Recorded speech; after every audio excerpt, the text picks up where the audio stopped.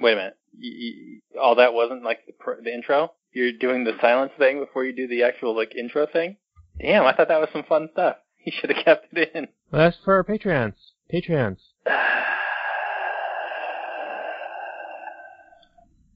Or not.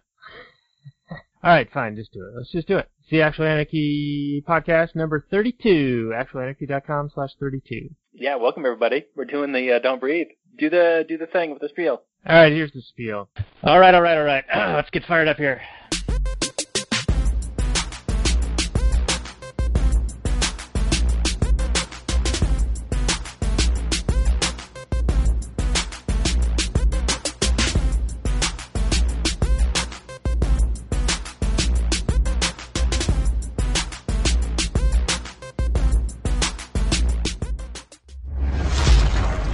Maximum freedom. Read. Stay on target. Maximum freedom. Stay on target. Maximum freedom. Read Rothbard. Hello and welcome to the Actual Anarchy podcast, the podcast where we talk about movies from a Rothbardian, anarcho-capitalist perspective. My name is Daniel, and my co-host is Robert, and we're going to talk about the movie Don't Breathe. This will be episode 32, actualanarchy.com/32. How you doing, Robert? We're finally doing it. I'm super psyched, even though it's late, and you're old, and I'm not, but it's going to be fun, hopefully, I think. This is one that I've been wanting to do for a long time. I hope it's not a big letdown, because, man, there's so much good stuff in this movie. So many little nuanced things to get into and really dig into. So, yeah, I'm doing great. Well, I would agree. I wish we had done this in the past, but now I've seen the movie twice. You've seen the movie twice, and when we more recently talked about doing this one, you said that you were going to be very challenging. You wanted me to take notes. I did not take notes, but you son of a bitch. Even I welcome you to be challenging. But before we get into this, let's just talk about some of the ways you can support our show. We have a Patreon site at patreon.com/readrothbard. I'm also going to look at getting perhaps the Actual Anarchy name as well. We run readrothbard.com, actualanarchy.com, and now theconquestofbread.com. We've got Liberty Classroom links all over the place. We've got Amazon links. We just added Principled Propaganda, which is Liberty-inspired t-shirts and merchandise, so that's going to be in the right-hand bar on actualanarchy.com. Without too much more, why don't we get into this movie, Mr. Johnson? Yeah, so I asked you and I begged you to take notes, and you promised me you would. So you promised and then you under-delivered, which is the Actual Anarchy way. So good job keeping up the standards of our quality podcast. So Don't Breathe. I don't know how much of the intro you were going to keep, so I'm just going to repeat myself. It was a movie I've been wanting to do for a long time. I first saw this movie probably like 6 months ago, maybe more now. And as soon as I saw it, I was like, oh man, this is so perfect for this show. Because this is just so full of nuance and, who's in the right at acting at what time, and is anybody acting morally properly in this movie at all, or it flips and flops and goes back and forth, and I just thought it was great. So I kept telling Daniel to watch it, and it never quite happened. And then he wanted to get a guest on to talk about this movie, because it was kind of like one of these guests' alley, but that fell through. So, man, I was just like, let's just do it. Let's just do this movie. It's going to be great. And so I hope we're not let down by this movie. Hopefully this episode turns out really well. So let's do the Google description, shall we? It's the Don't Breathe 2016 crime film thriller, 98 minutes, and a quick 98 minutes at that. Rocky, played by Jane Levy, Alex, and Money, the guy's name is Money, are three Detroit thieves who get their kicks by breaking into houses of wealthy people. Money gets word about a blind veteran who won a major cash settlement following the death of his only child. Figuring he's an easy target, the trio invades the man's secluded home in an abandoned neighborhood. Finding themselves trapped inside, the young intruders must fight for their lives after making a shocking discovery about their supposedly helpless victim. Yeah, that's pretty accurate. Yeah, that's probably the closest one I've ever read as far as the film to the Google description. I would quibble with their idea that the gang are robbing for thrills. And sure, that's probably part of it. But the main storyline in this movie is that Money and the girl, what did you say her name was? Rocky and Money are trying to get this money so that they can bail and leave the bombed out shithole that is Detroit for California. The other one, the kind of a nerd, kind of friend zone guy, also decides he wants to leave too. So, I mean, yeah, they do it for thrills, but yeah, they also have a goal in mind. Well, yeah, and they've got a little bit of an operation going where the nerd guy, his dad, works for the security company and has access to all this equipment and the keys to the houses. He knows which houses to break into, and they do, in the initial scene, they break into this house, shut the alarm down, using the key and everything, take what they want, and they're very careful to only take up to a certain dollar amount so it wouldn't get classified as a certain major crime. So even if they did get caught, they would just get like a slap on the wrist. And then they reset the alarm, close the door, and then smash the window to make the alarm go off, and then they escape. And the cops would, come and assume it's just this smash and grab type job and be none the wiser to how they actually took the heist. Right, because the homeowner doesn't want to know that, the alarm was disabled and blah, blah, blah, all that sort of thing. If you find out that's going on, then it becomes a bigger conspiracy and actually get investigated and did get shut down real quick. So yeah, it's actually a clever move on their part to make it look like a simple smash and grab. So I have a question for you, initially, just based on this very first scene. Does this, in your mind, to a statist watching this, would this sort of be a justification for having a government versus a private security firm that can so easily be corrupted and co-opted and taken advantage of? Ooh, that's an interesting question. Yeah, maybe a statist would see this and say that, well, clearly these private security firms are just not equipped to deal with these super clever criminals, and they're just so vulnerable to their own employees taking advantage of this sort of technology and whatnot. We need a third party to come in and kind of regulate this. But I would say that, well, we have a government, and clearly they didn't.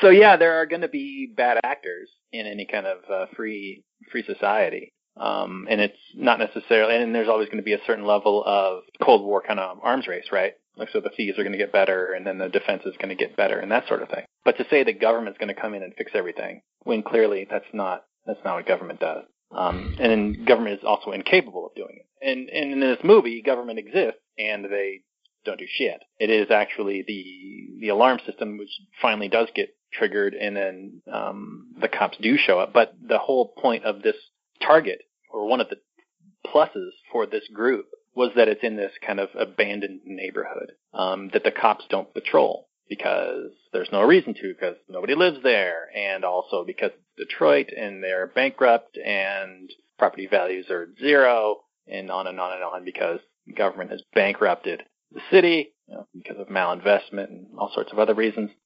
But yeah, that's a pretty good response so far. I wanted to jump in just real quickly because your point is, in response to a statist seeing this and going, well, that's why we need a government, because you can't trust these private security firms. But you're right. This is with a government in place. Now, sure, a bankrupt government, but it's not like the Nirvana fallacy where they're comparing a situation to perfection, right? That's what so often happens when people see a situation and then ask you how it would work in a libertarian or anarchist society. And they sort of blithely assume that because it's not perfect, therefore government is justified. Right.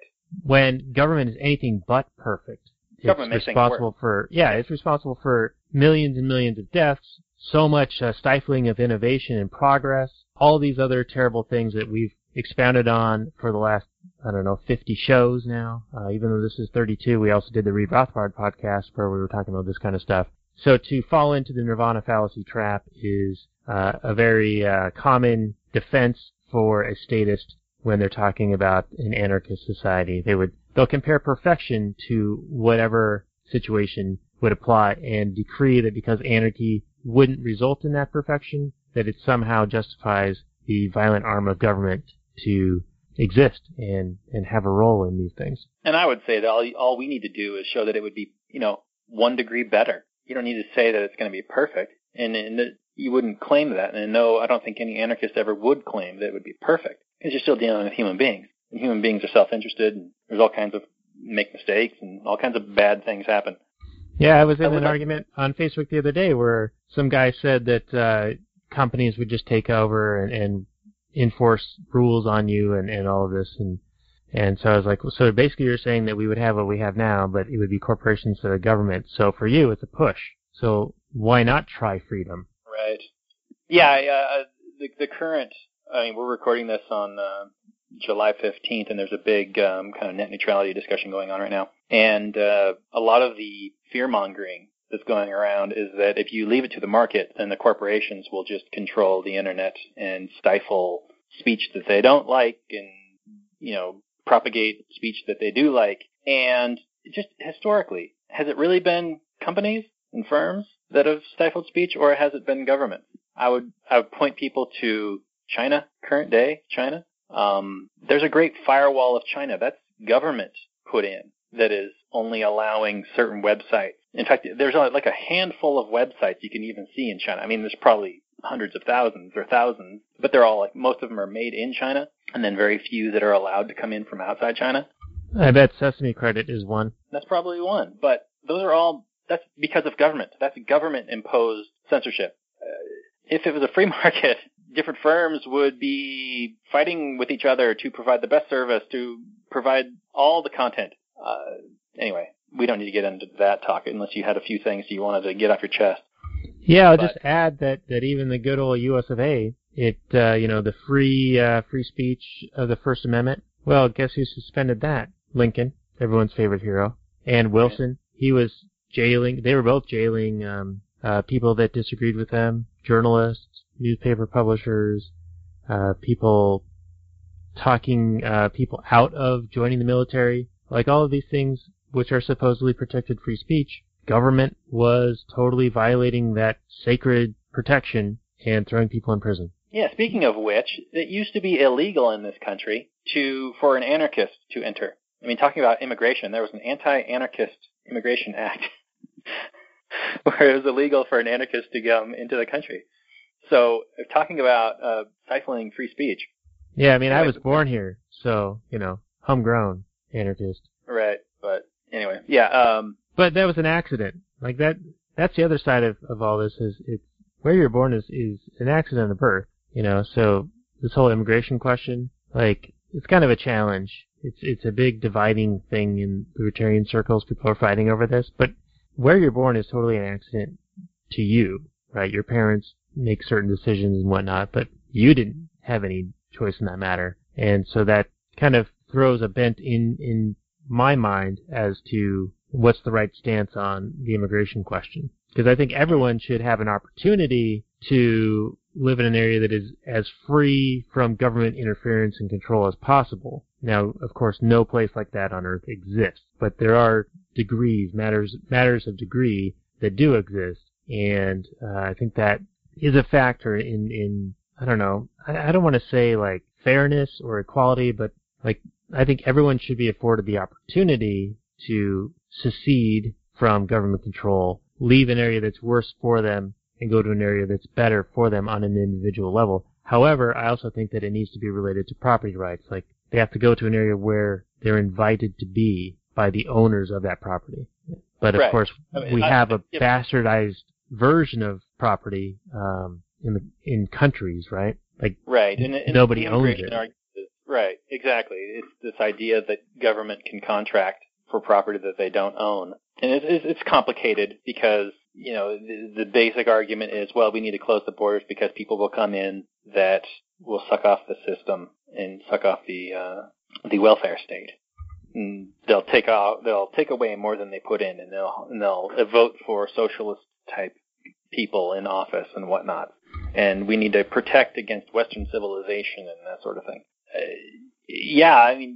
I've heard the argument that, either way, whether you're a closed border libertarian or an open border libertarian, either way, it's a violation of the NAP. I lean way more on the open border side because I'm not going to initiate violence to stop somebody from crossing an imaginary line on the chance that they are going to maybe vote for somebody that is more socialist than the other socialist, or that they are going to maybe suck off more resources on the welfare state than they are going to put in. it seems to be that you're going to Bush doctrine it and say that I'm going to aggress against this guy before he can aggress against me because he's probably going to. That's just not good enough for me.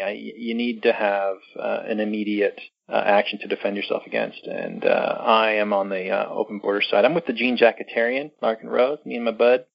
Yeah, this reminds me of the net neutrality argument that people have, that they're unhappy with cable packages and how expensive and crappy cable service is, and so they want net neutrality to force the companies to behave better or whatever. And that I'm sort of drawing this parallel between the immigration issue, where you're saying that there's these enticements to bring people here, and they suck off the government teat, welfare, etc. And my response is, well, then stop the incentive, stop intervening, stop having the welfare state, stop giving them a reason to come here and be unproductive. And that's the same thing with the net neutrality. Well, if the problem is government intervention, creating these cartel arrangements and geographic monopolies for a chosen few so they can treat you poorly, give you crap service, charge you high prices, you don't want additional government intervention to try to control or amend the previous intervention. You want to strip away the interventions. And so I see that parallel between net neutrality and the immigration issue, is remove the violence, remove the interventions, and allow freedom to work. Right. And it'll be much better. Right, but the lefties will never say, well, we got these entitlements, we can just get rid of them. And they're never going to get rid of the welfare state. The entire government is founded on the welfare state. That's how they buy votes. It's how they stay in power. It's how they suck off, that's how the system works. You promise. It's that advanced auction on stolen goods that H.L. Mencken talks about. Right. So, yeah, I would love for that to happen. I'm absolutely with you on that. That would be the way to solve the problem. But try convincing a lefty of that. Good luck. Or a Republican type. Just a statist in general, I think.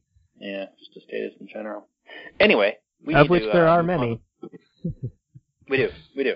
I just want to note before we get back to the movie, this movie was filmed, all the indoor scenes were filmed in Hungary, but the outdoor scenes were filmed in Detroit. And, it's not a favorable depiction of Detroit. It's, I don't know if there is a favorable place in Detroit they could have filmed.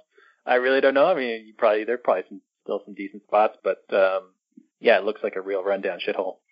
And that's due to lots of reasons. I mean, this episode isn't about why Detroit is bankrupt, but a lot of states are actually going bankrupt. I mean, they'll probably just get bailed out. But these numbers, this debt is starting to come due. I mean, it would be great if it's seceded. Just everybody seceded. Everybody just sent in some letter of independence, some declaration of independence. It's like, we're out, or I'm out. Anyway. Yeah, that was another argument that somebody told me. It was like, you don't like it, leave. And, well, they won't let me. Or they said, no one's stopping you from starting your own government or shutting the government down or something. And I was like, yeah, they are. They're armed to the teeth defending their existence.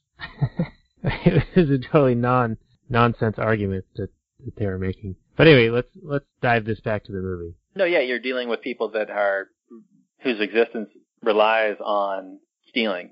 So they're absolutely going to use violence to keep that lifestyle going.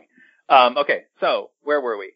Well, they break into houses. They've got some reasons to want to leave Detroit, like you're saying. It's a shithole. And they're selling these items for their income, right? Like they're just making money on this stuff, fencing it. Money's got a connection. Rocky, I got a the quick girl, for you she's here. got a... Yeah, go ahead. Go ahead. Well, I'm going to mention the thing you were just about to say. She's got a kid sister, and she wants to take her to California to get away from this bad home life, where this mom used to lock her in the trunk of a car, basically treats her poorly. Now, I thought those scenes were kind of meant to build up some sympathy for her. It didn't work for me to build up sympathy for her, but it did explain her motivations for me, I guess. Did you get any sympathy, or did your wife get any sympathy for the girl? Well, I think the point of the movie, over the course of time, is to sort of shift who are the perpetrators. I think you sort of alluded to that earlier. But yeah, they do want you to have sympathy for this person. And in a way I do, because they're resorting to stealing, because I would imagine that most of their other opportunities have been removed through government interventions, like minimum wage issues, regulations, permits, licensing, things like that, have removed their opportunities to be productive. Like they can't get a job somewhere because they can't provide enough value to overcome the hurdle that is the minimum wage that would make an employer find them an attractive person to employ. They can't start their own business. They can't even open a lemonade stand without a permit. So it's this destruction of opportunity that leads to criminal activity, because what other options do they have? And she's got this shitty home life. She's got this terrible mom who's got this shitty boyfriend, and she even says, "Oh, how you making money? You know, sucking the D," and you know, it's just kind of like giving her shit about it. So it certainly is a motivation to want to get the hell out of there, because Detroit's a shithole, her family life's a shithole, and she's got this younger sister who's probably 10 years old, maybe. She wants to get her out of there. Okay, so it sounds like you're okay with them robbing houses then. I'm not okay with it, but I can see that their other opportunities are not available to them. Okay, so you still don't give them a pass. You still think they're NAP violators and they whole hog. Yeah, they shouldn't be doing what they're doing at all. Okay, but you understand why they're doing it. Yeah, I can see the motivations, because with the limited options, I mean, what's she going to do, get on welfare? I mean, that's her other option. That seemed to be what was going on at their house. I mean, the guy was the boyfriend of the mom, like he's not working, and they were both just sitting watching TV, smoking. I'm sure they're probably on some sort of welfare. Yeah. So. And they even said about him, he's been looking for a job for like 6 months, or not even looking, or something like that. Like he has no real plans to get out there and get a job. Right. I mean, it was very apparent that this is like a very economically depressed area. It didn't justify for me why they would go and rob people's houses. I mean, a bus ticket is what, $20 or $30 to get somewhere better? I mean, I don't know. There are other options, but I mean, you wouldn't have a movie if you had people taking other options. So, like you said, the gang find out about this guy because the friend zone's got the skinny on their clients of the security agency. And so they go to the house and they find out that the guy's blind and he's a war veteran. He was blinded in the war. And they decide that they're going to go do that exactly that night. They're like, this is perfect. He's got a bunch of money. I forget how much money it was. It was like $400,000 or something like that. Yeah, they said he had gotten a settlement because his daughter got killed by some woman driving, and her family settled with him for like $300,000. Right. And he's like this shut-in who just has the cash like in the house. Yeah, I don't know exactly why they thought that. I mean, I don't know how many people do that these days, but maybe, I guess.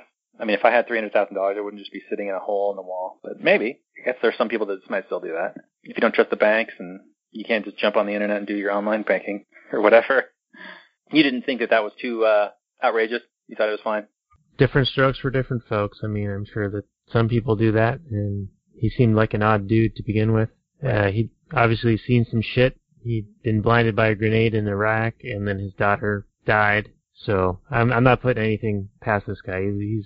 He's got some shit going on. Okay, so the three of them, we got Money and Friendzone and Chicky Babe. They go in at 2:00 in the morning and they throw like a drugged piece of meat to the dog. And this is one thing that I didn't really realize. Was there a single dog or were there multiple dogs? Because if there were multiple dogs, that drug didn't last very long at all. I mean, if there was a single dog, it didn't last very long at all. I believe it was one dog. Okay. Because, yeah, the drugs in this movie don't last at all.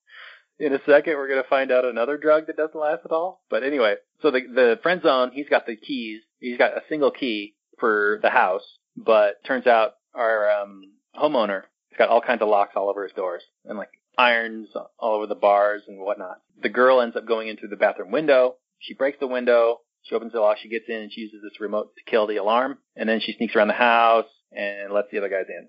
All right, so before you get any further, I just wanted to mention that you mentioned he has the one key and that there's like 3 or 4 locks on the door. And he makes the comment, he doesn't trust the security company. That's weird.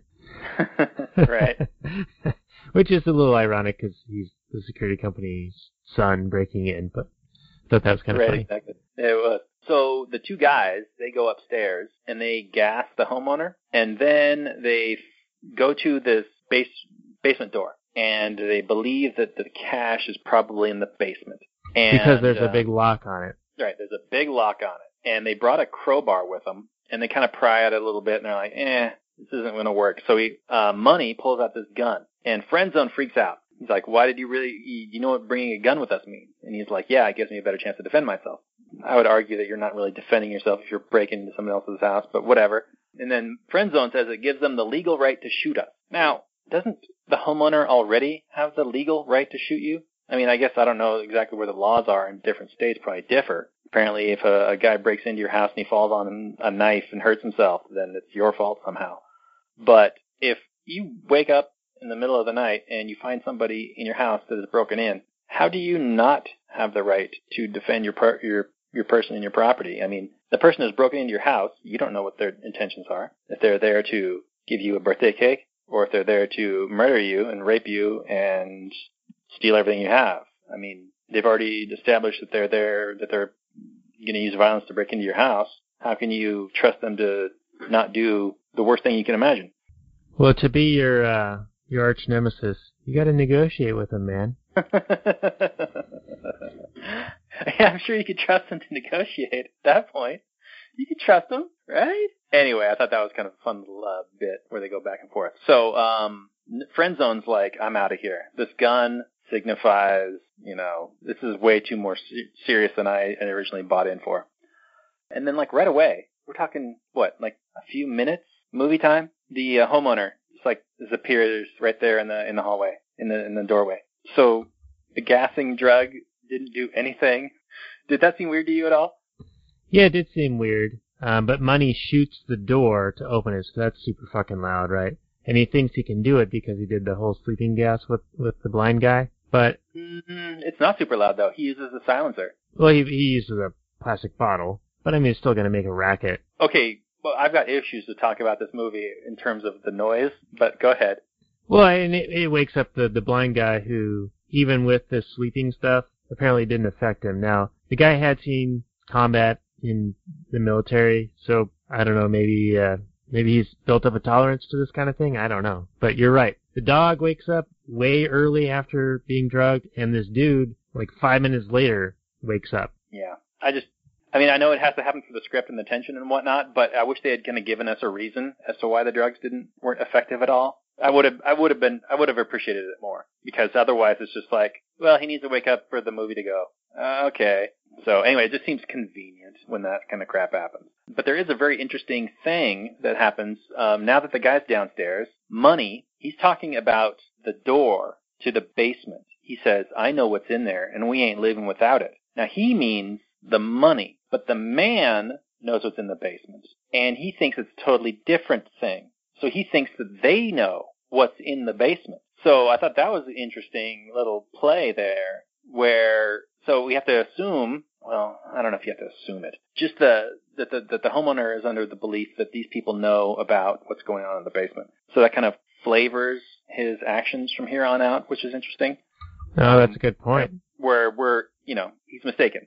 Like, they don't know. They're looking for something totally different. If they said, we know you got some money, buddy, and we're not leaving without it, that's totally different. But that's not what happened.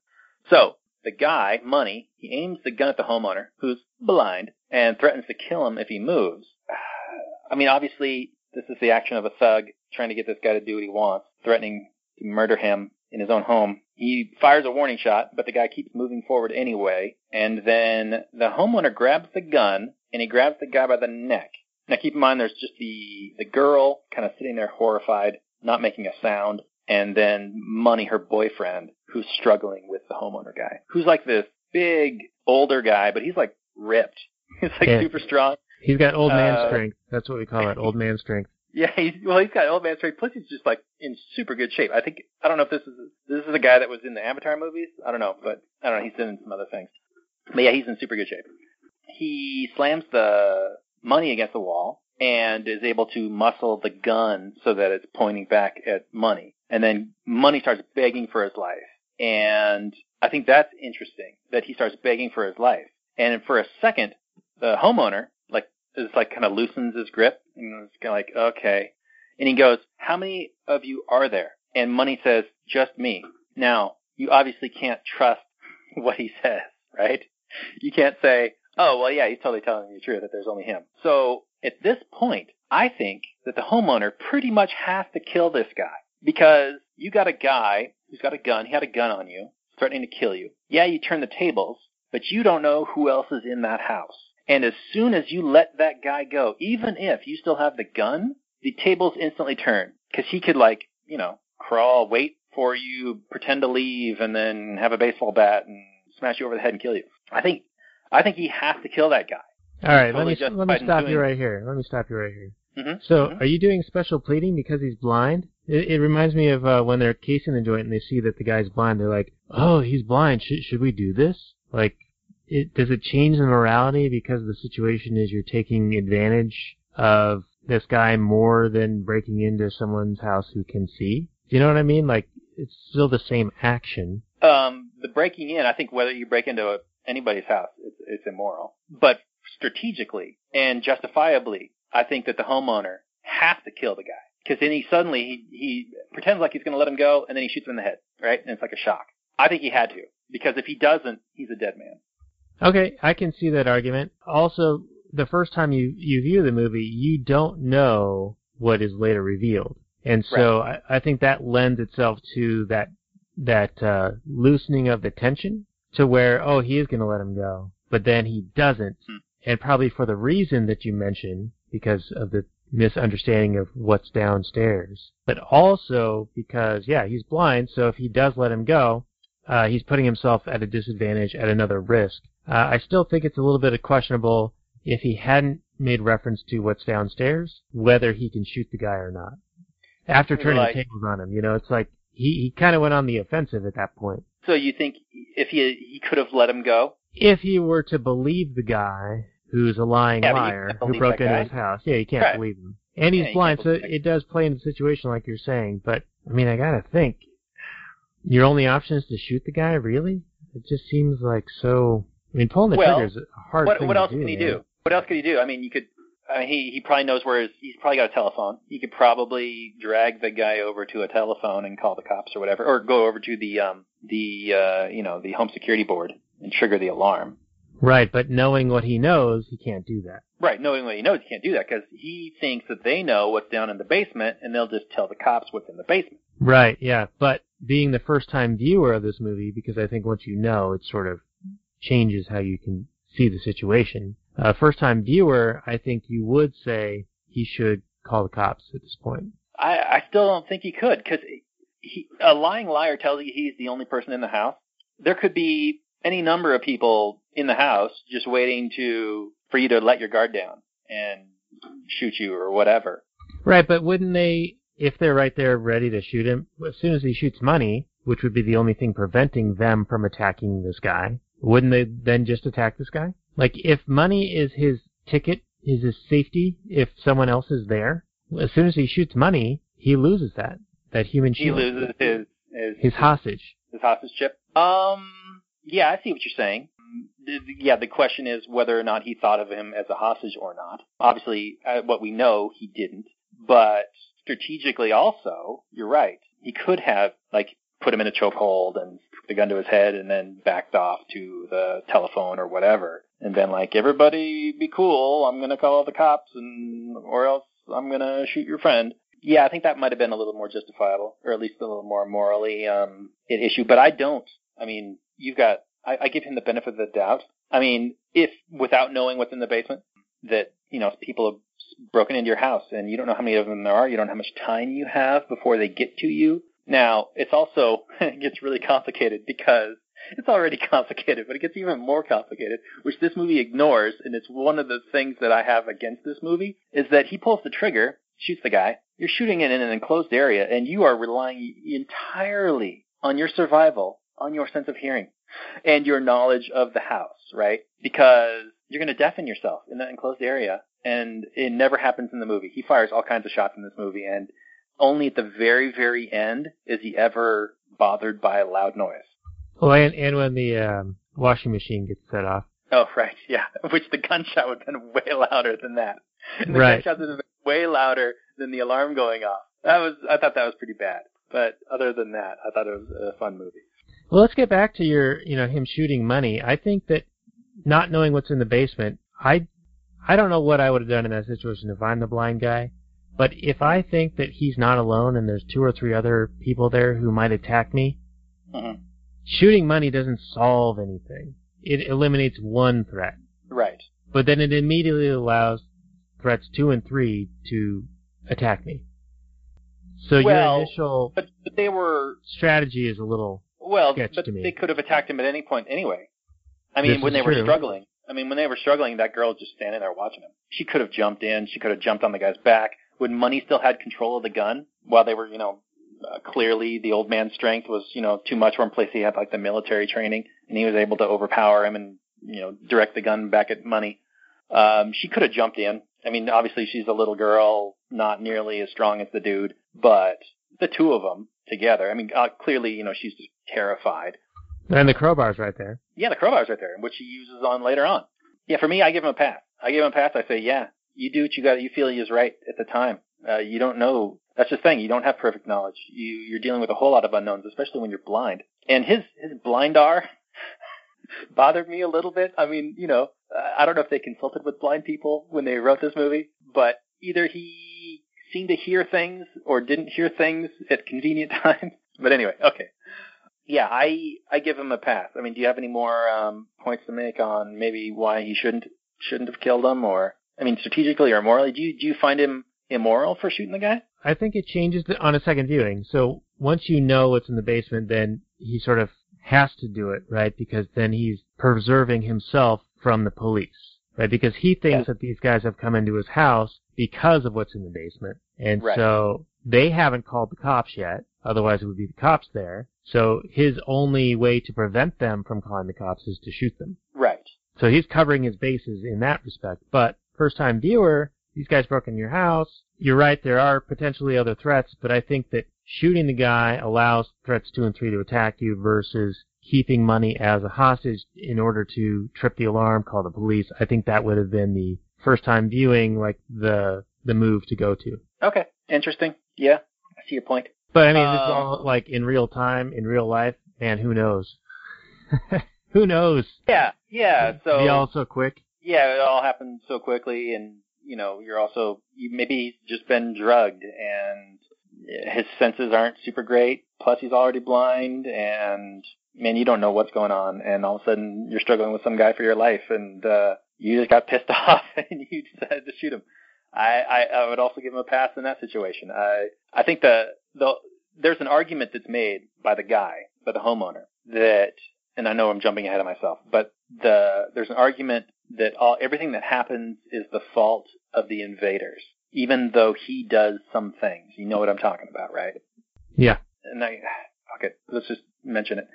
I'm not going to say what happens, but do you agree with him at that point? Because I kind of do. I mean, he's not like completely innocent, but yeah, all this whole series of events starts with them invading his house. That's true. They did set it into motion, and in my firearms training, they talked about that if someone initiates the felony, then they are responsible for the actions afterwards. So, like, if an innocent person gets shot by someone in a defensive capacity, it's still the fault of the perpetrator because they set the events in motion, right? Right. But I think he later on goes well beyond that. We'll get into that. Yeah. Well, let's get into Money's been shot and homegirl's hiding in the closet. Okay. So, did it bother you that the lights were on? Did the people turn them on? I didn't notice that. They did, yeah. Okay, Money turned them on, and it was like, well, the dude's blind, so fuck it. We might as well be able to see. Okay, good. Because, yeah, I was like, wait a minute. Those lights are on? Why would they be on? Okay. So, yeah, she's hiding in the closet, and she texts Friendzone to be like, yo, they shot Money. He shot Money. I'm hiding in the closet. Come help me if you can. And he goes to get her, comes back in the house, and he's, like, shocked to see the homeowner just, like, walk right by him, and he kind of sneaks by, like Metal Gear Solid style, and finds the girl. But the girl has seen the money, right? The homeowner comes in, and he's, like, checks the money in the safe, and she's without him knowing, she's in the closet watching him do all this, because otherwise she would have had no chance to find this money.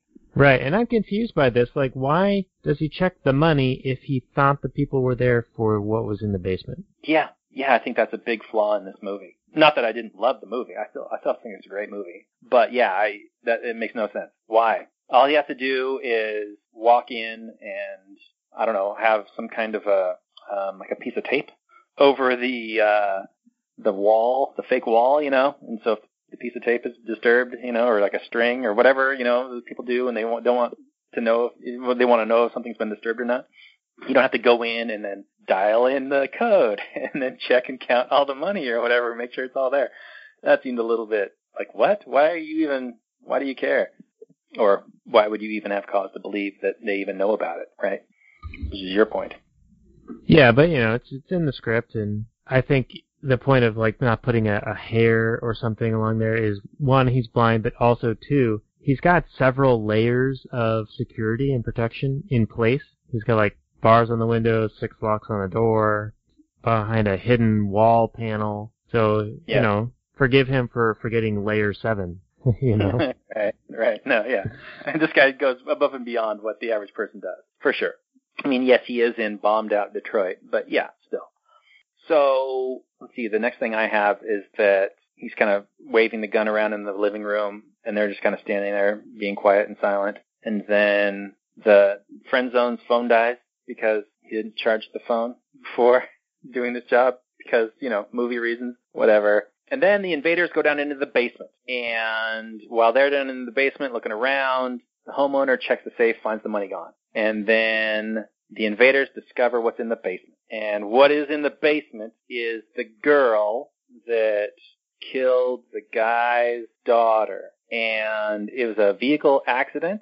She has a little piece of paper, a little newspaper clipping that she shows to the invaders saying, hey, I was acquitted of this homicide. It was vehicular manslaughter. And so the girl says, I don't care what you did, I'm getting you out of here. She's making the moral judgment that this man has kidnapped and imprisoned this woman against her will, and that is immoral, and she needs to be rescued and freed. Now, at this point, and this is the big crux in this question, is she right? Or does the judgment of the justice in this situation rely with the victims? Wow, that's a good question, an excellent question, because in an Ancapistan society, a private property society, it would be the satisfaction of the victim, but also within societal constraints and enclave constraints, right? There would be certain common law and certain practices that would evolve through time that would be acceptable or consensus type things. Sure. So I think that he would most likely have gone well above and beyond what those acceptable means would be. And I would add that he made a settlement for this cash, for the $300,000.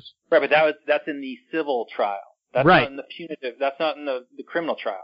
But criminal trial, she was declared innocent. Yes, she was declared innocent in the trial, in the criminal trial, and in the civil trial, they settled with him for $300,000, thus creating a contract, creating an agreement that, terrible thing happened, but here is compensation. This is what we're offering. This is what you are accepting. There's no, you're going to take our daughter and do what you're going to do to her, imprison her. You know what I'm saying? Like, he's already agreed to an arrangement, and he's going above and beyond that. I see what you're saying, and I think you have a good point. I would argue that, just to take the devil's advocate side, I would argue that we don't know exactly the details of that agreement. Clearly he feels that he did not get justice, or else he would not have done what he did. He feels that he didn't get justice at all. In fact, later on he says that she should have been in jail, but rich girls don't go to jail.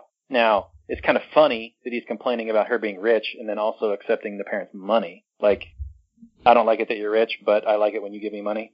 Yeah, and then back to criminal justice, like, what does her being in jail do positively for him, other than maybe some Schadenfreude satisfaction, of, at least she's being punished. But he's not made whole in any way. Like, that's the whole, people going to prison. Well, the victim of a crime is not made whole. Do you follow what I'm saying? What do you think about his solution then? Because his solution is to make himself whole. Well, his solution is to imprison her and go above and beyond that as well. Okay, so what if it didn't involve imprisoning her? What if the societal norm was she kills his daughter, whether accidentally or intentionally, or whatever, negligently? What if the societal norm is, hey, we're going to impregnate you with this baby, this semen from the guy, to give him another baby? Is that a violation of the NAP, or is that a justifiable restitution? Man, I don't even begin to know on that one. But I do quibble with his whole concept, and it's weird that we were talking around it as if it's a spoiler, and now we're revealing it, even though. Well, but that's what happens in the movie. Spoilers all the time on this show. Yeah. But all right, to think that he's going to replace his lost daughter with a newborn baby from the person who accidentally killed his daughter is insane. Well, I don't know if he's saying that he's going to replace his daughter, but he's going to get another child. He did say that it would bring his daughter back, because Rocky says, this won't bring your daughter back. And he says, I wouldn't be so sure about that. Or something along those lines. Right, but I think he means that I'm going to get another child. Right, and I don't mean right before he's going to inseminate her. Right, but I don't mean it's insane that he thinks it'll literally be his daughter again. I mean it's insane that he would think that as a 60-year-old blind guy, he has any capacity to raise a newborn on his own. That thought did occur to me also. That was kind of funny. It's like he's got this woman chained up in his basement essentially, and she's a couple months pregnant, maybe more. And yeah, he's like 60. And so she's going to give birth, and then he's going to set her free. That's what he said. And then what is he going to do with this baby, like you said? Is he going to be like this blind father? I mean, yes, he's got the money. He could hire some kind of caregiver, a wet nurse, and other things. And he's got that crazy, man-eating dog. So, good luck with that. Yeah, well.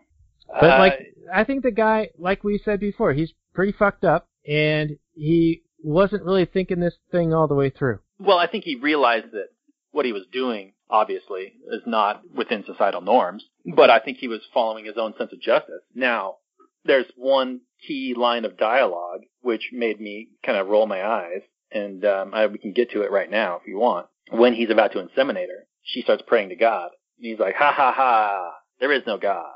And man can do anything he wants when he realizes there's no God. And this is like the argument that you have to have God in order for there to be morality. Yeah, or a government to keep us all in line because people are inherently bad. Therefore, we need a government made up of people who are inherently bad. Therefore, we need a government made up of people who are inherently bad. Right. The one. Exactly. Yeah. So this is the old, you got to have a higher power argument in order to behave. And I think as anarchists, we wholly reject that argument. So whether you believe, there's a whole bit of discussion going around these days with like Jordan Peterson and Stefan Molyneux and Tom Woods talking about the benefits of religion and the benefit it's had on Western civilization and the tradition of freedom and that sort of thing, and how it's been built by that. But you don't need, in my view, you don't need a state to act morally, and you don't need a God to tell you to act morally. I happen to be an atheist, and I'm an anarchist. And I have this thing called the non-aggression principle, and it all flows out of the realization of self-ownership, and I think that's all you need. I don't think you have to have an IQ of 120 or 100, like Stefan Molyneux seems to think, and I don't think you have to have a God like Jordan Peterson seems to think. And I may be generalizing their views. Don't hold me exactly to what they're saying to say, but I've seen things where they talk about those sorts of things in those terms. So anyway, it annoyed me a bit that this was the character's justification, that he knew that there wasn't a God, so then he's just going to do whatever. Like he had no sense of morality, but it sure seemed he had a sense of justice, just because it didn't happen it's not within, societal norms, and it's also the fact that, like you said, he accepted a contract and then decided later on that it wasn't enough, so then he's also going to kidnap the woman, like he wanted to renegotiate the terms. But yeah, right. Yeah. Renegotiate my contract. Right. Yeah. So we've been jumping around just a little bit. So before we get to Rocky being tied up and nearly inseminated, let's talk about they free the woman and what happens. Okay. Yeah. So they free the woman, and at first they're not gonna bring her with her. They're just like, oh my God, there's a woman here, and then they go out. But then the girl's like, oh no, we need to free her. So they free her, and they're going out this what do they call those basement doors? Like a storm door or basement Yeah, door? like a cellar storm door. Yeah. And yeah. So, before you go on, I think they should have just left her there and then did an anonymous tip or something, you know? Like, yeah, she didn't seem to be in immediate danger if she'd been there for however knows who long. I mean, but again, you don't exactly know for sure. I mean, that might have been the night that he was going to murder her. But yeah, I know what you're saying. Like, it would have been a whole lot less risky, I guess you could say. yeah, man, I'd GTFO. Get the fuck out of there. And then just be like, yo, there's this woman locked up in this basement in this house. Yeah, but anyway, they decide to grab her, and they are, all three of them, like, bunched up behind this door as they're, like, trying to open it, and it's, like, locked. So Friend Zone, like, opens it, and then, lo and behold, homeowner is there on the other side with a raised gun. And, of course, he can't see, but he just opens fire. And he hits Friend Zone in the ear, and he hits his baby mama in the face, killing her. Now, the Friend Zone and the girl run off into the basement, and the guy goes down and discovers, oh my God, what have I done? And he blames the invaders for her death, even though he's the one that shot the gun. Now, was he justified in just opening fire as soon as that door is open? I don't know. I think you could have been in another situation. You could have just let him go, right? I mean, he's in self-preservation mode, but it's either murder somebody or it's at this point. This is different for me because they're clearly trying to escape. They're not at this point still in the house. They're trying to leave the house, so I was giving him a pass on killing money. But here, it sure seems like he could have just not been there and waited for them to leave. And yeah, the cops would have come and he would have gone to jail, but, it's not a whole lot different from what his life is like normally. I don't know. Jump in here. What do you got to say about this?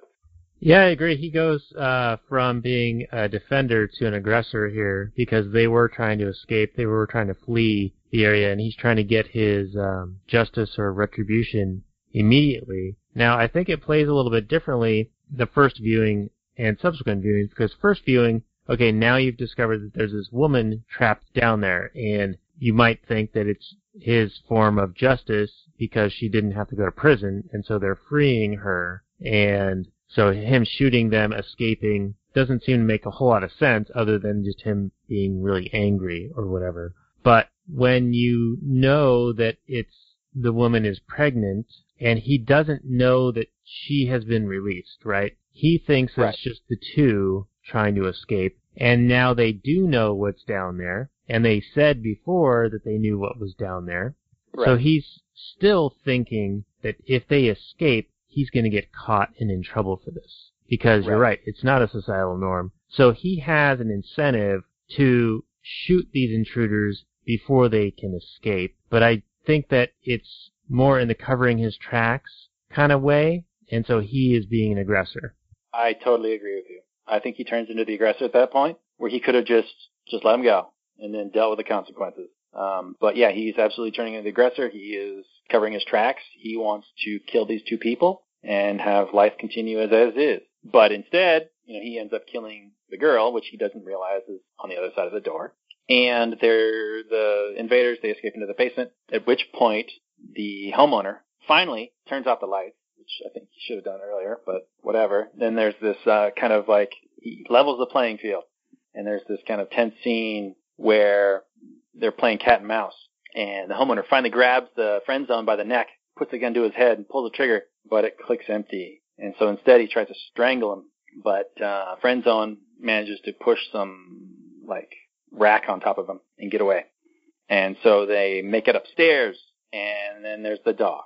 And the dog chases them upstairs, and they barricade themselves in a bedroom. And while they're in the bedroom, the homeowner goes and gets a gun, 44 Magnum he's got underneath his bed. And at this point, they have a discussion about whether they should call the police or not. And it's interesting because the girl wants to keep the money, but if they call the cops obviously won't let them keep the money unless they do some kind of anonymous tip later on, but they don't really, they're trapped. They feel trapped inside this room. They go, this is robbery versus kidnapping and murder. The police won't care about us.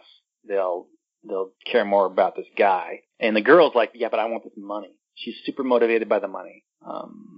It means more to her. It's a higher on her value scale than than the guy going to jail. And we see that later on at the end of the movie, too. So the girl climbs into an air shaft, and the guy, I don't know why, but she climbs into an air shaft, and the guy doesn't follow her. He's continues to press on this dresser, which immediately gets pushed over, and his dog runs into the room and knocks him out the window and onto this other window. And then the dog climbs into the air shaft and chases the girl. Fucking up the way he talks. Yeah, I mean, it's a bit of a chase scene and, tension and thriller type stuff. I thought that was interesting in this movie is that there's almost zero dialogue between the homeowner and the invaders. Almost zero. Later on, there's a little bit, but for the most of this movie, it's just silent, Jason type guy chasing after these two people. Almost like a Friday the 13th movie. Then the friend zone is lying unconscious on this window, and the homeowner shoots the window, so he falls down into the washroom. And then the homeowner comes in and he fights him in the washroom, and there's some ground and pound. There's a lot of the homeowner on top of the guy, just punch him in the face. Meanwhile, the girl is in this air shaft, and the dog is chasing her somehow, and she falls down and hurts herself. And then there's this scene where, they're still fighting in the washing room. Let's see here. So then he wins. He knocks him out, and he grabs these trimmer shears, and he stabs him, or at least we think he stabs him. And then he goes, and just as the girl is about to escape out of the house, through this air vent, all of a sudden he's right there and grabs her and pulls her down. And then he ties her up in the basement. And then we get our scene, which is where he says that she should have gone to prison, but rich girls don't go to jail. Now, it's after she's been, we already talked about this, but she's tied up, and they're all having this debate about what's going to happen, and he's going to inseminate her. We find out that Friendzone is still alive because somehow the homeowner guy stabbed the dead guy instead of Friendzone. Yeah, it's almost like he's blind or something. Well, but wouldn't you check, make sure that the guy's dead? I don't know. I had an issue with that. Guy's crazy, but he keeps crazy, the story blind, going. but he's not totally stupid. Anyway, he keeps the story going. Okay, yeah. so before we get too much further, I wanted to back up to where he shoots the original girl when they're opening the cellar door. He shoots pregnant girl, okay, yep. And he says that it's their fault that she's dead, and he talks to Rocky about that when she's tied up. Originally, I was saying, there is precedent for that, because if someone's committing a felony, then they're sort of responsible for all of the things that happen, even accidental deaths, by someone else doing the shooting. But in this case, the point we were making at the end of that scene where he should have just let them go, that is his responsibility. He did choose to recklessly shoot in that direction. So I don't think that he can blame them per se for that, because he didn't need to do that shooting. Right, I would agree with you. Up to that point, I think that they're responsible for that. Now, right, they did start the whole thing in motion, but he didn't need to do that. At that point, he's just saving his own ass. And when it comes down to murder or going to jail, I think you got to pick the moral action there. But maybe that's just me. Yeah, he says that they are responsible for what's happened in a way, but no, he didn't have to do that. He didn't have to just unload the gun as soon as the door was open. Yeah, and there's something else about that gun. It was like a magic gun. I don't know how many shots it had, but I think it was more than 14 or 15 or however many a Beretta 9mm would hold. And he just conveniently ran out when he held it to Nerd Boy. Yeah. Yeah, when the script said that the gun was out of bullets, then the gun was out of bullets. Yeah, and this 5-round 44 Magnum, or maybe it's 6, seems to have a lot of bullets in it. Now, he does appear to be reloading at least once, but I think he shoots well more than 5 or 6 rounds without any apparent reload time later in the film. Yeah. Now, I thought it was interesting. Now, he claims that he's not a rapist. He goes, "I'm not a rapist," as he prepares the turkey baster. Now, anytime you're putting a foreign object against the will of somebody else inside somebody else's body, that's my definition of rape. So, yeah, he would be forcing himself into her body. I thought that was a weird claim for him to make right as he's about to inseminate her.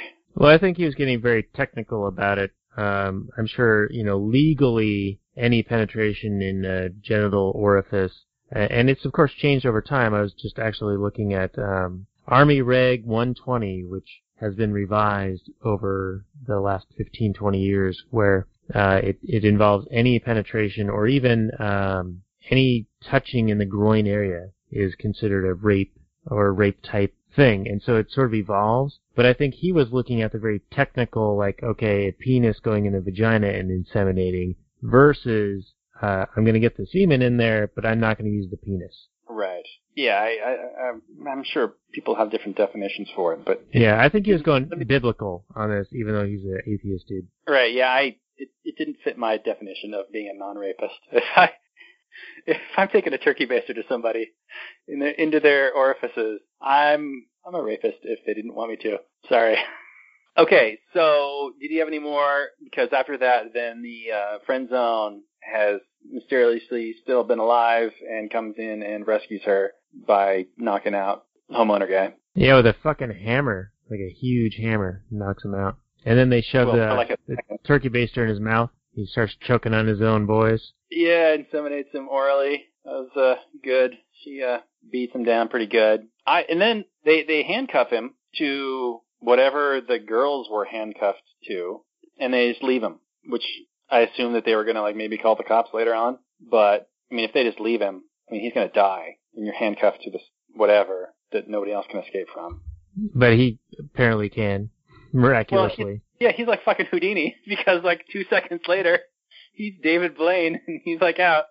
Just like the gas didn't work on him, just like nothing works on Jason. This guy is Jason. He doesn't have a hockey mask, but he's Jason. Yeah, but it is kind of interesting. I thought it was interesting that they were having this discussion about, that they were going to leave, and he's going to let them go. Well, essentially let them go, but if they take the money, that he's going to be quiet about it. But if they didn't, then he wouldn't.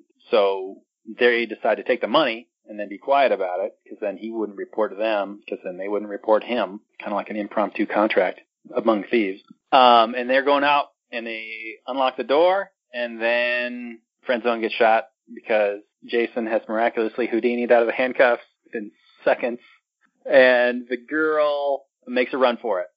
The door is now open, and she's out, and she's like, "Ha-ha, blind guy, you can't get me. I'm out here in the open. You're useless."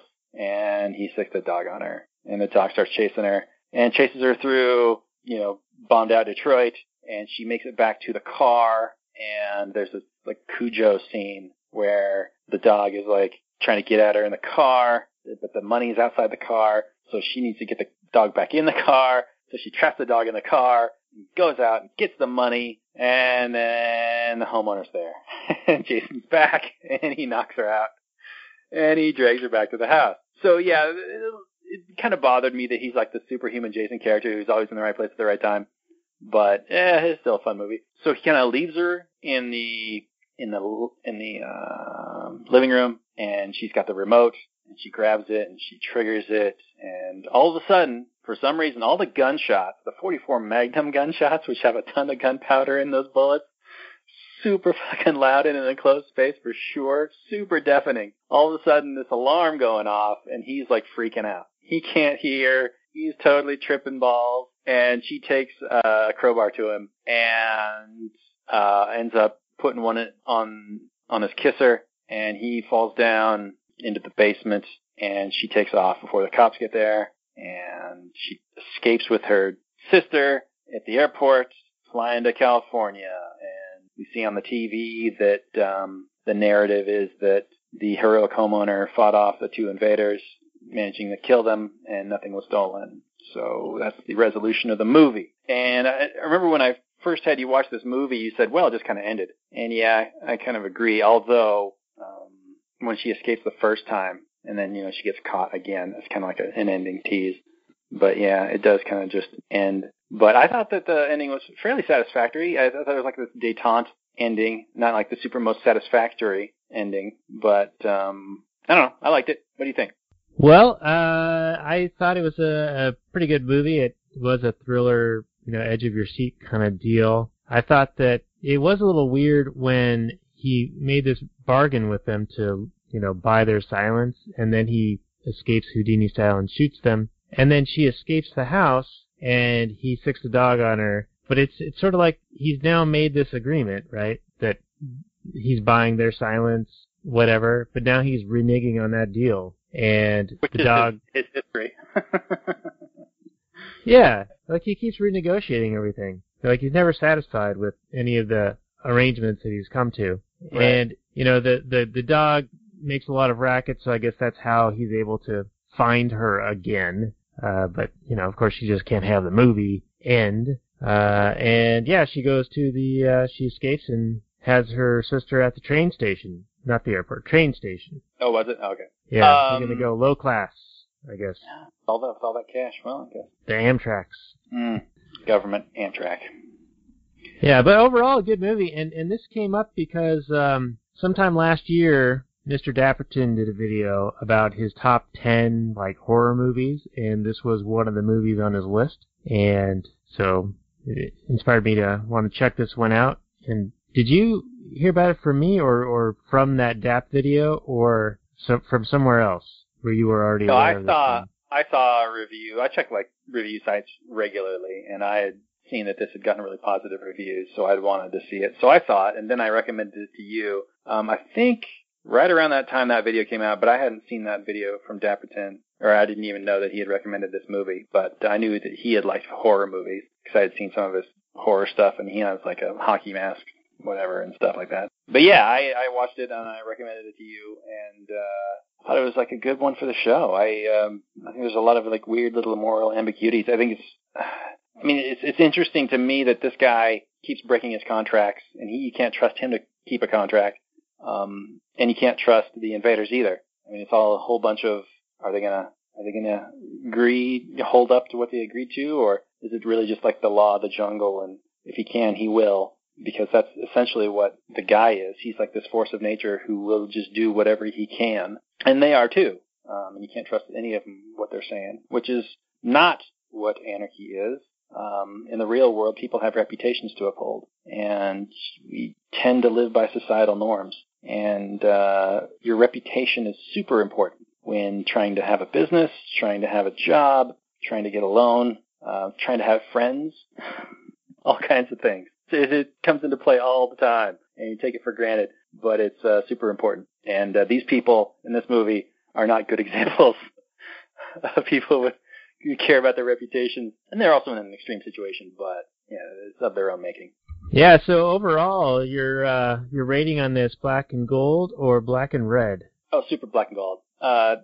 Despite my issues with it, I can forgive a lot of it if it tells a dynamic, exciting story. So even if he's Jason and he's in the right place at the right time and he's unstoppable and can get out of handcuffs in no time at all and with no explanation, and he can and drugs have no effect on him or his dogs for just no reason whatsoever, and loud noises don't bother him except when they do.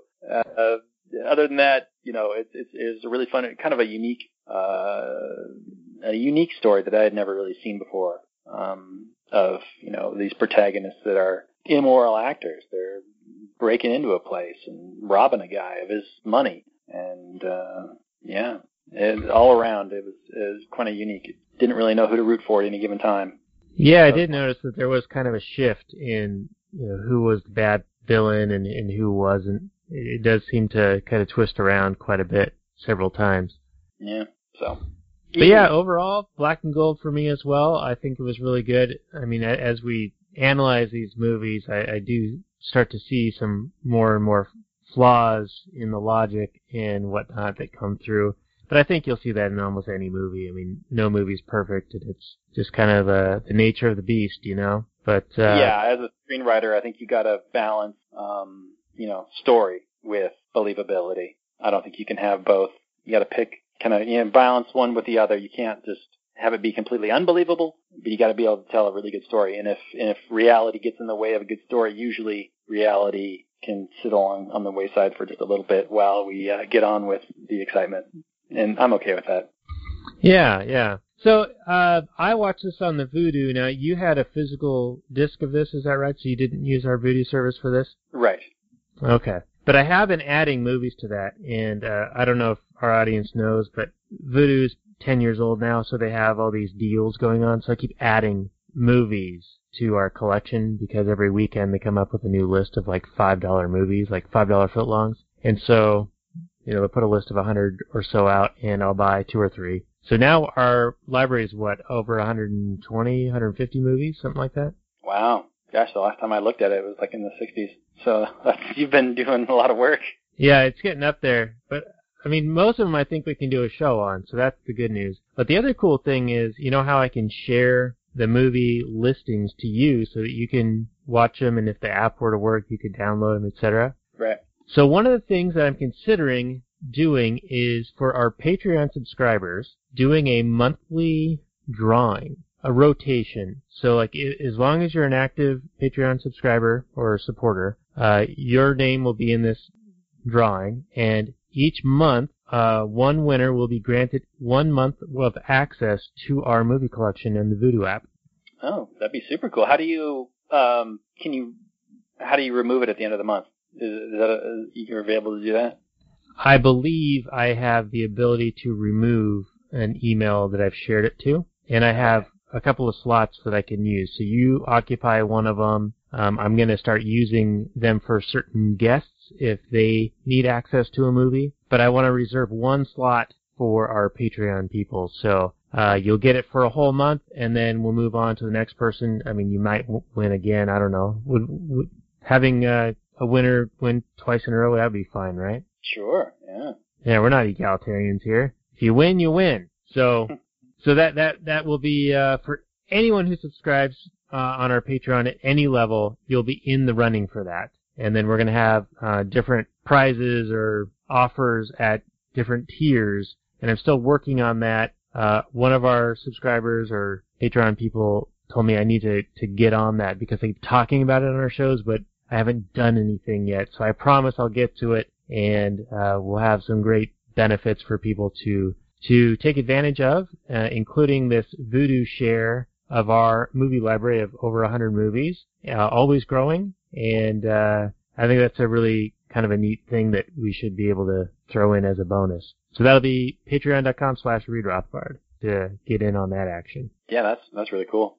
Trying to give the people what they want, just like our 32nd show of the Actual Anarchy podcast, actualanarchy.com/32, talking about Don't Breathe. That's right, folks. You just heard it here. 90 minutes of us talking about a 90-minute movie.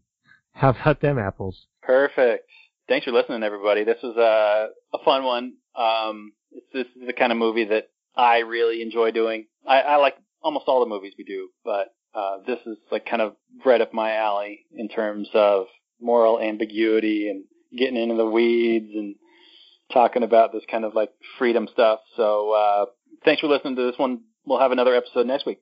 That's right, yep. Who knows? Hopefully it'll be Aviator, and then right after that I think we'll have Napoleon Dynamite, and we'll be coming up on Shark Week shortly thereafter. So we got a full slate of shows coming your way, actualanarchy.com, Actual Anarchy Podcast. We also run ReedRothbard.com and ConquestOfRed.com. Please do click on any of the Amazon links, the Liberty Classroom links, the ReadItFor.me links, the Principal Propaganda links, all the links all the time. Just click on them, support us, buy things, learn stuff, give us comments, likes, shares, YouTube subscriptions, etc. Everything you can do to help us keep motivated, keep going strong, we would appreciate it. And I just want to say thank you very much. The feedback we've been getting so far has been really, really great. And we're starting to build a bit of community, and we're having a lot of fun doing this. So thank you guys very much. And I'm going to say peace out from my end. And Robert, I hand it to you, my man. Yeah, buddy. This was a good one. Thanks for listening. Hope you enjoyed it as much as I did. The podcast really has been an interesting thing over this past year or so. We've been doing this. It's really connected us to other like-minded people, and that has been really, really strong, really, really encouraging, and yeah, it's just been a really positive experience. So I want to thank all our listeners and thank everybody else out there in the Liberty movement, if you want to call it a movement. I don't know. It's just living life, man, free of aggressing against other people. It really should be the norm, but it's weird that it's a movement.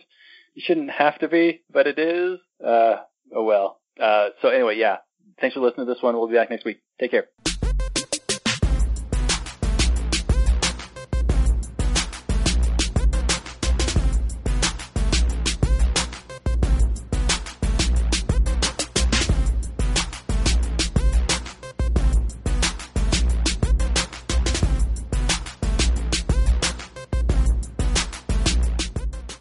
the Chipmunks. CHIPMUNK. We're the Chipmunks. Guaranteed to brighten your day. Do do do do do do do do do do do.